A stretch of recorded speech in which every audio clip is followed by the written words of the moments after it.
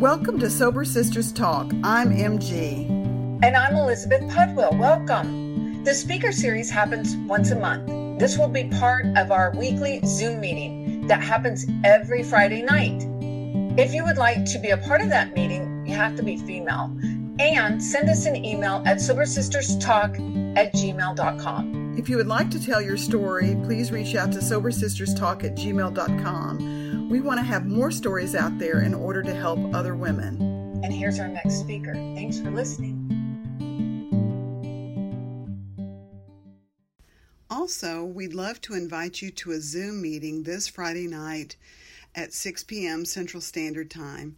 If you're interested, email sobersisterstalk@gmail.com and we'll send you the meeting information and password. We hope to see you this Friday. I'm Dina, Love and Fantasy Addict. So I'm going to go ahead and jump in because I feel like I have a lot of material. Thank you everyone for being here. This is really, I'm actually excited to share about it, even though it's a lot of stuff. And I do want to do a little preface that, it is a little bit, there may be things that might be resonate in hopefully not in a too triggering way, but I think when I started Sloth almost 2 years ago, it would be 2 years ago in April, that, what I heard in the rooms is what kept me coming back. And it was really important that I heard everything and that communion that we all are in here in this place, in this room, with common threads. So that was really important for me. And so I hope that it's not too dark or triggering. So I'm going to jump in about my story first. I grew up in the 70s and 80s. My family was middle upper class. My dad was Middle Eastern, or he still is Middle Eastern. My mom, Catholic, who married young. My dad is 8 years older than my mom. I was the oldest. My dad had a temper and was a rager, and my parents argued a lot. I did not feel safe at home, and there was a lot of shame. There was so much other stuff going on in my house. Accusations my dad might be cheating on my mom. My sister and I were kind of plotted against one another with, she was smarter, et cetera, et cetera. Just a lot of stuff going on. There was also, I wasn't very promiscuous. I kind of feel like I was a late bloomer sexually because I went to an all-girl Catholic school until like 10th grade. But there was body shaming family-wise with my grandmother and my mom, really kind of shaming female genitalia and as dirty, as well as I went to Catholic school. So there was the religious aspect. And cultural, because my dad was Middle Eastern, very conservative coming from that background. So I had a lot of awareness of my body as something wrong. So in high school, I transferred and went to a public high school from a very small Catholic school. I had the mind, let me see, I'm trying to read my notes. I have bad handwriting. I started experimenting with alcohol, drugs, cutting. I was big into cutting my skin. Boys were last on my list of kind of self-harm, but they soon became that. In my mind, I had the idea that sex was violence. I had, when I used to cut on myself, I at one point cut that saying. It was a quote in a song that sex is violence. And I carved that in my hand, in my arm, and I can still see that today. So it lives with me. Not that I have to live with it, but it's still on me. And I can still see it. So my dad would say things like I was a whore, I was a slut, I was never going to be anything when I grew up. And I began to believe that because he was telling me these things before I was even kissing boys, before I was sexually active. And I started having that mentality about myself. I thought arguing was a norm for a relationship in a form of communication. Later, after being verbally, emotionally, and physically beaten by my dad, I ran away to live with a friend of mine in my senior year at her house. She ended up getting chicken pox while I was living with her. So I went and stayed with this guy that I worked with, and his crappy efficiency. He was older, with two other male roommates. And I don't know how many cats they had in there. It was pretty disgusting. I experimented with more drugs. and eventually was raped by one of the roommates while I was under the influence. I carried that shame with me for years. I felt like it was my fault because I had made the decision to run away. And only recently, through redoing step work, I realized that that was me trying to survive what was going on in my house. So I ended up moving back home. Eventually, I did graduate from high school. I had really good art teachers in high school, and that's part of why I'm an art teacher now in high school.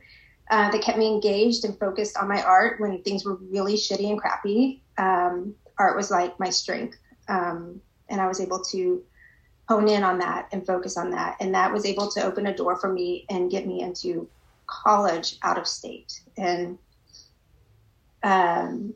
moving out of state was such a blessing for me. It got me out of my house, out of the chaos, and removed me. And that's the first time my dad ever said, I remember the phone call, he said he was proud of me. And that was the first time he said that ever. I think he said he loved, well, my dad used to say he loved me after he would hit me, but that was different because it was like, I don't know, it was different. Anyway, it took me out of my chaotic home and family. For the first time, I was my own being. I felt like my voice mattered. My art expressed so much of what I held within. I quickly jumped into a relationship within like the first 2 weeks of college. He was an alcoholic who raged. He was 6'4". He was sometimes frightening, but I thought I could handle it. I'm not sure if it was the challenge or I felt like I could tame or control someone that was similar to my father in the rage sense. After a couple of years of dating him, I developed a crush on my best friend. It was a male artist who we were in art school or college together. We had, so I cheated on the 6'4" guy and with a friend of mine. We had a unique childlike connection. He had a girlfriend who he was cheating on. No, she was cheating on him. And I think that's why we became intimate with each other. And I thought this is where my fantasy takes off. I thought he would leave her for me. He had a lot of trauma and drank so much. I fell in love with him. He graduated and left school like mid-year. That was my first experience of withdrawal. I came home from Christmas that break for the first time. I was prescribed antidepressants on my 21st birthday. At that point, I stopped respecting my body. I treated it like shit. I slept with a friend who I was friends with his girlfriend. I had a fuck it attitude to my body and my life. Last year or two of college, I dated a couple of guys, had different long-term boyfriends, was doing quite a bit of drugs, a lot of it ecstasy. It was obvious they dated me because I liked to party. I had a couple of girlfriends. We'd even mess around when we'd go out to attract guys. It was the 90s. We were young and in college, and we knew how to have fun. What I noticed now is that the pattern of guys I dated were disrespectful, dishonest, cheating, druggies, alcoholics, ragers, most of them with rocky or fucked up upbringings. We were trauma bonding, and I mistook it as connection. After another withdrawal from a toxic relationship that ended right after college, I shifted into what I now recognize as anorexia. For a couple of years, while in grad school. Okay. So at this point, I had been accepted into NYU in New York on, again, another scholarship.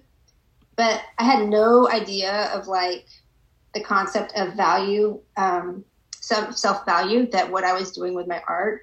I had no self-worth. Like I didn't realize it was a big thing. I was like, yeah, okay, I got into NYU. And it took me years to like realize that that's kind of a big deal. And I don't know, I didn't see it at the time. I was just, I don't know, these doors were opening for me and I just was clueless. So I got into, for a couple of years, I was in anorexia in grad school. In my last semester of grad school, I reached out to an old friend from college. I put underline, going backwards in my life never results in anything good. I was in another 2+ year relationship with an alcoholic schizophrenic this time. Arguments were brutal. Being choked and chased. He'd punch holes in the walls. It was insane. I thought one of us was going to die. I had to leave, but was scared.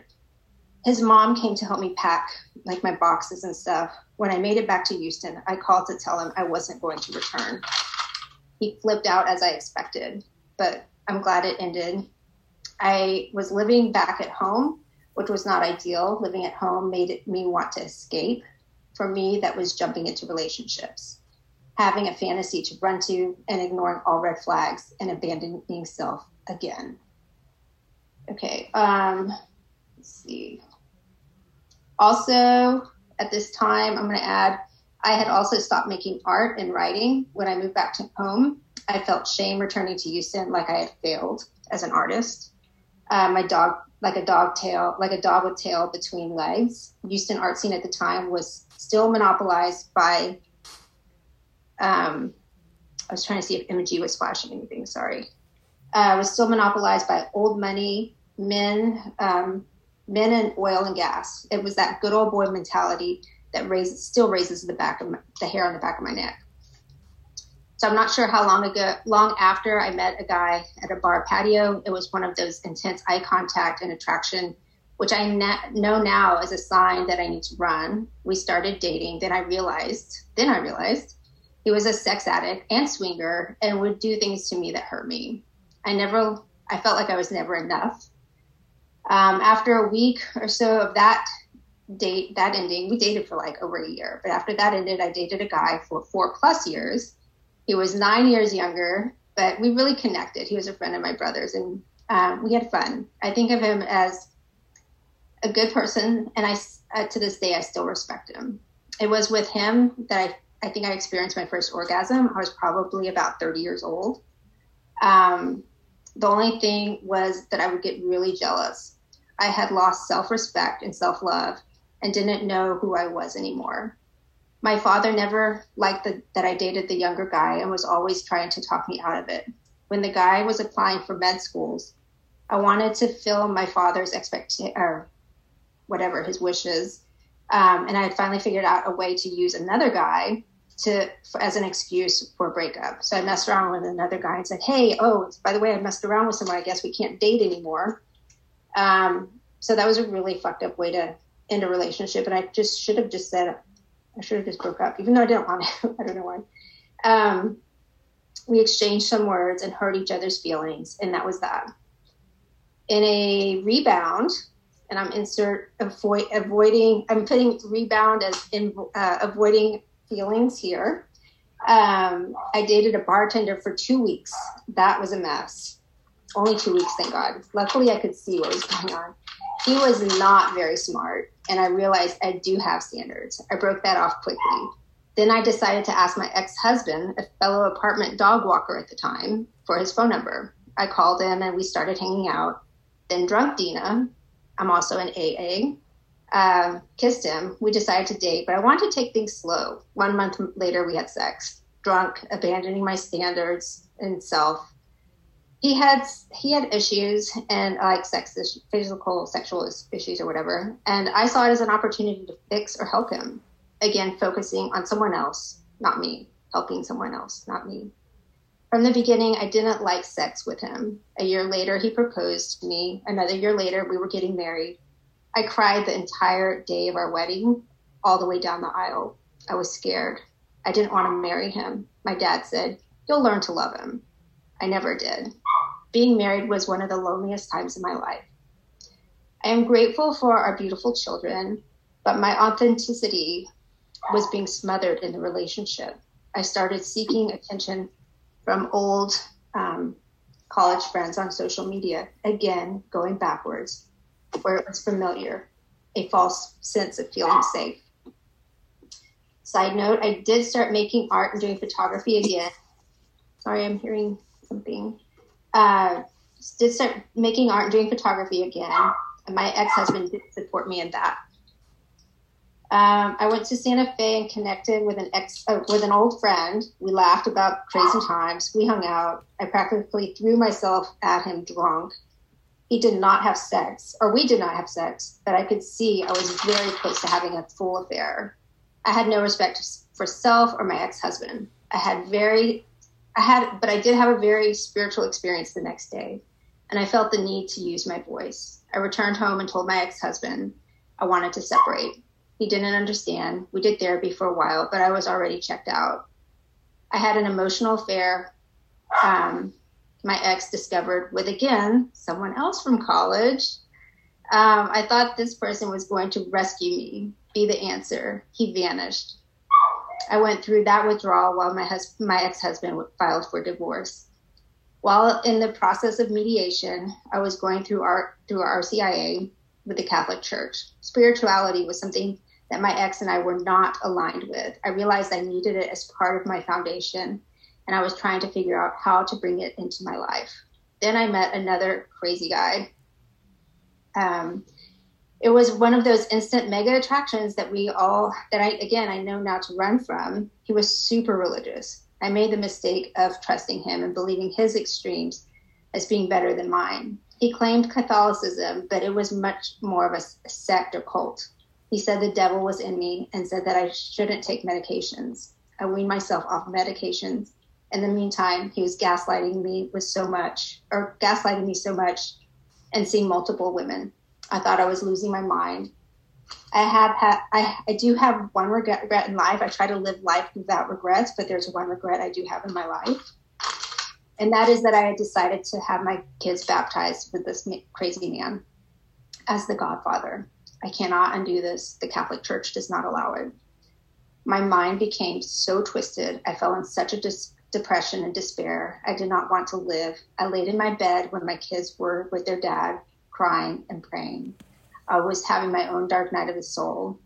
Later, a priest told me to stay away from the crazy guy, and he compared him to David Koresh. I felt like, what did I do? I was scared. I blocked him. I even filed a police report. I did get back on my meds. I received my first communion, and I felt a new hope. So I'm going to jump into my qualifier next, how it brought me into SLAW. My qualifier was a rager, an alcoholic. We started with love bombing on my first date. I wasn't going to kiss on my first date, and he leaned in drunk and kissed me, and it was gross. I was like, ugh. But I don't know why. Again, that horrible, painful familiar that we go back to. So many red flags. I thought he was so he was drinking so much at the time, I thought he was going to die like Nicolas Cage in Leaving Las Vegas. He was a major alcoholic. We eventually began AA because I thought I could help him. So I had stopped drinking at that time too. He would get so angry if I asked or voiced what I needed or wanted for touch, connection, intimacy. It became a very lopsided relationship. I wanted to love and support him, but he was not able to give that to me. Instead of seeing that as him being unavailable, I internalized the thoughts and feelings as I had learned and been shaped to, I was not good enough. Something is wrong with me. I am broken. I am not sexy enough, pretty enough. I'm not worth it, et cetera, et cetera, et cetera.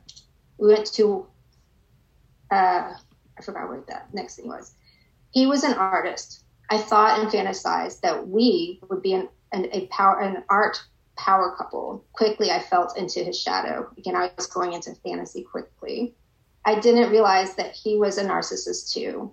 He would yell at me, and I thought it was normal. Part of me could see the red flags. I could hear something inside saying, get out, but I didn't. I thought things would get better.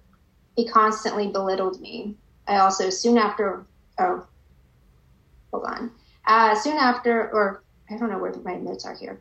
After 1 year of dating or 1 year anniversary. So one thing I started noticing in my dating was I keep track of time in my relationships. Like I feel like, if we make it to 1 year, then this is good. Like, if I make it to 2 years, I'm proving something. Like I'm putting my value on like the timeline of being with people. So it's something I became aware of. So after 1 year of dating, so I measured my worth, with the success of the relationship by the time how long I'm in the relationship, not how fucking toxic it is. I'm sorry, it's kind of terrible. We had another major fight. It started because I felt that it was weird that he wanted to go hang out one-on-one with a female friend of one of his female friends at her house. I asked why wouldn't she invite me, because she knew we were dating. He flipped out. He said, I have red flags all over me. So I think he was projecting on me. My mind started to crack. He then wanted to break up with me. Having picked up my 6-month AA chip that day, I was in self-sabotage mode. That night, I started to cut myself, which I had not done since high school. I can see now that was my teen self screaming from inside, my inner child in fear, adult self in acting for attention to get him back, acting out for attention to get him back. I decided to drink. I had a one-night relapse, but that's when I realized I don't want to or need to drink ever again. He came back to me because I feel like he was not done using me. We dated another year. It was bumpy, but I still had an illusion that we were going to get married. The week of our 2-year anniversary, we had another argument. I'm sorry, my dog's barking in my bedroom. So we had another argument. He was telling me how to spend money and what I need to do or not do because my car was okay. So I stood up and said, unless you and I are sharing an account, I'm going to spend my money how I want to. And it was regarding buying a car because mine was having issues. He told me he wasn't sure what he wanted in the relationship. This triggered him because I wasn't listening to him, to what he wasn't sure what he wanted. I suggested he take some time because we had just started lockdown. I think it was like Good Friday of lockdown, like the first one part of the pandemic. I suggested that he take some time while on lockdown to go speak with his parents and to figure things out. He said he had an appointment with my therapist. So he had decided he did want to help work on himself and that he was going to go talk to my therapist, use my therapist. And I was okay with that. She called me after their appointment and said he was breaking up with me. I was shocked and blindsided. I was crushed and felt abandoned and gutted. My kids were devastated too. They were so close to him. I felt like he had promised them so much. Hearing my son say he felt betrayed as a 7-year-old was powerful. I could see so clearly how my actions impacted them with my relationships. My daughter regressed again. She had after my divorce, and now she was regressing again. I didn't want to die, but I couldn't find the strength to carry on. A friend of mine in AA suggested SLAA. I felt broken. I didn't want another label, but I needed help. I needed support. It would be one thing if I could just walk away and not see him ever again. I was able to remove him from my social media, but life is complicated. We both had been hired a year before as the art department teachers at the same high school. No one knew we were dating, but now how was I going to work with this person, my qualifier? The thought of him was paralyzing. Thank God for COVID. It gave me time to heal, to not have to see him in person. When I started reading the SLAA book, so much of the first part reminded me of my qualifier. It was painful. It was really triggering, actually. I found a sponsor and was able to work AA, SLAA steps together. I wanted to share what I was learning in SLAA with my qualifier. If he only knew this, ...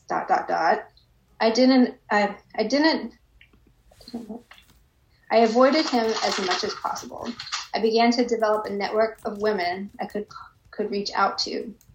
I meditated, I prayed, I journaled. I was gentle with self. These are all things that I heard in meetings. People say, oh, be gentle with yourself. And I started picking up on the lingo and what to do. I started picking it up. I heard women talk about inner child work, family of origin, and neuroplasticity. This was fascinating and gave me hope. I learned about patterns, my patterns, and how I choose people who were painfully familiar. In that way, denying myself. It was in the middle of lockdown. What a blessing. Isolation led to solitude. Going inward led me to healing. Okay, I started working with clay, which in itself has been so healing. Working with earth with my hands, I was able to contemplate, explore, express, and process. It took me about 4 or 5 months to finally feel free of withdrawal, but I was still paralyzed by the idea of having to see my qualifier at work. I had to stay professional. During that time, I'd call my sponsor with panic attacks like crazy. I had to stay professional with email communication. I also would include another staff member or person on those emails. We didn't and still don't have to see each other often because we work on 2 different floors. The first few times I did see him, I felt trapped, but I started to notice things slowly. I could drive through the garage without focusing on if his car was there or not. One day he cornered me when I was clocking out. I paid attention to my body and what was happening in the moment. I could see how disorganized and unkempt he looked. His hair was more bald. His head was more bald. His clothes looked worn and his shoes and bag really dingy. This was the beginning of the illusion and fantasy dissolving. I could see him as a wounded human who neglected himself. I was no longer attracted to him. This is when I started to feel power return to me. I have come so far in SLAA, the steps with my sponsor, and my trust in the divine. 2 years ago, I would have crumbled, afraid. Now I can have a work-related conversation and interact as needed without reacting from my inner child or teen, but with an awareness as my adult self. I pay attention to what needs are and boundaries that I need to maintain and honor self. So program, what works for me, what worked for me, what works for me. Okay, surrender. The more I wanted a specific outcome, the more I fought for control. I became more fearful, dissatisfied, angry, hurt, and anxious. Every morning I try to do this before I check my phone for messages or emails. I sit quietly and read the daily meditation from State of Grace and another meditation book called Each Day a New Beginning. I reflect, giving thanks to God before I start my day. I attend the Monday night sober dating meeting that has been a game changer for me. And I want to start a Houston sober dating group meeting. As I continue to grow, I found a new sponsor. She is a badass, and I am so grateful to have her in my life. Right now, I'm reworking step 4 with her, and more lights are turning on, and more dots are being connected in my brain. Covert, incestuous encounters, mother wound, deep trauma wounds. And yes, even after doing the steps once, it goes even deeper with the continued work. It is painful, but I feel this journey will heal generations of my family secrets and wounds. I trust God and surrender each day. That brings me some peace. I took time off from dating and pulled back and engaging with men unnecessarily. I could see I needed to work on me. I could see my patterns. The foundation of what I was looking for was me, and for me and my children was within me, and I needed my higher power. I didn't understand why I couldn't start dating after my 5th step. At one point, I was practically having a toddler-like meltdown to my sponsor at the time because I wasn't getting my way. But my way had not been working, and I'm so grateful my sponsor at the time was strict with me. Looking back, I know I was not ready at all. I went through step 8 with my first sponsor, then changed because I was having a difficult time working that step. When working it with my last sponsor, she asked me to, as part of I think it was my 10th or 11th step, to call 10 women in program. It took me a couple of weeks to make those calls and reported back to her. She asked what we talked about. I said, well, they said this and that. And she asked, well, what did you say? And I said, nothing. I thought I was supposed to listen. She asked me about maybe 4 or 5 more women. I responded the same. She said, no, you need to call 10 more women. The reason was that this was a pattern in my relationships. I didn't know how to take up space. How was I supposed to eventually date if I let other individuals take up all the space? Where am I in the relationship? She had me call more women I was intimidated by. By that, I mean their recovery strong and not my normal outreach go-tos. Powerful women. I'm so happy that I took the time and made those extra calls. It has been so insightful in dating. I can see when a guy does not value me and what I have to say and can walk away. I finished the steps, and yes, I have experienced a beautiful spiritual awakening. Nothing that I could ever have imagined. I am so grateful for my God and my journey. I created a dating plan and was cleared to date last July. As I mentioned on another Sober Sister interview, I had a girls' trip planned for New Mexico, or with a friend in New Mexico with my best friend. Last summer, I decided to postpone dating, starting my dating profile until after our trip so I could be present. My friend and I had an amazing time in New Mexico. I wasn't speaking to my parents at the time, which allowed me to see how much quieter my inner critic is when I'm not in constant communication with them. After the steps, I felt like so many lights were turning on. I had such clarity and peace. I was able to say I'm pretty fucking awesome. And I love myself. I started dating someone in August. I don't want to get into that too much, but I think I was abandoning myself a bit when after a month of dating, he didn't want exclusivity, and I did. I went along and continued seeing him. I didn't have sex, oral, or other intimate things because I did not want to. I didn't want to if we weren't exclusive. I had that as my boundary. After 3 months, he said he was dating me as a friend and that I had no romantic future with him. I was able to clearly say, I'm not interested in that. Good luck with that. Bye. And I walked away with my dignity and my emotions intact. I went on dates with a few other men. Each individual seemed like a stepping stone on my path. Each person was a lesson and a deeper understanding to who I am and what I want.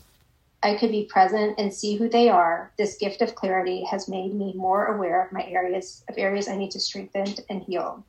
I've learned that I'm worth it and valuable. A man reached out to me in January. I wondered why he would be interested in someone like me. I had to remind myself that I'm awesome, and I say that with a smile. I also share about him on the Sober Sister podcast that we recorded a few weeks ago. He is everything on my wish list and more. He is grounded in his spirituality and on his own healing journey. I feel like I've attracted someone also awesome. And like I've heard by others in my sober dating group on Monday night, getting the guy or partner isn't the prize. I see that in partnership is when we have an opportunity to apply what we have learned. Partnership is harder than just going on dates. It's when the adult version of self shows up and can make mindful decisions and resolve miscommunication and conflict. We've decided to be exclusive. It works for both of us. And we've decided we are both ready to be boyfriend and girlfriend. I don't tell everyone my news because not everyone, insert family, could share my joy. I have shared with him that I want to wait 3 months until we have intercourse, and he said he's not going anywhere. It's important, and he also says it's important that we honor that boundary. He is also, what am I saying here? He is also doing deep healing. Oh, he's also aware that I'm doing some deep healing right now, redoing this 4th step with so much new stuff coming up, and he's very supportive. I book in with my sponsor. I check in with other women, my therapist, my best friend. I use my tools. Did I forget something?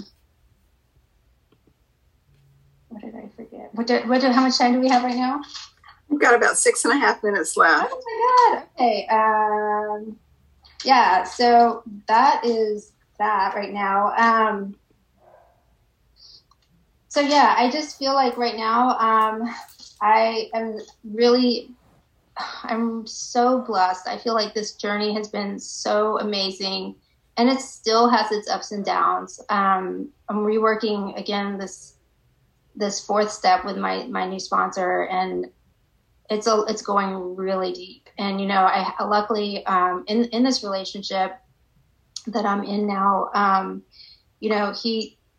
very transparent with my recovery and healing. I think that's really important for me. It works to be transparent with my partner in that.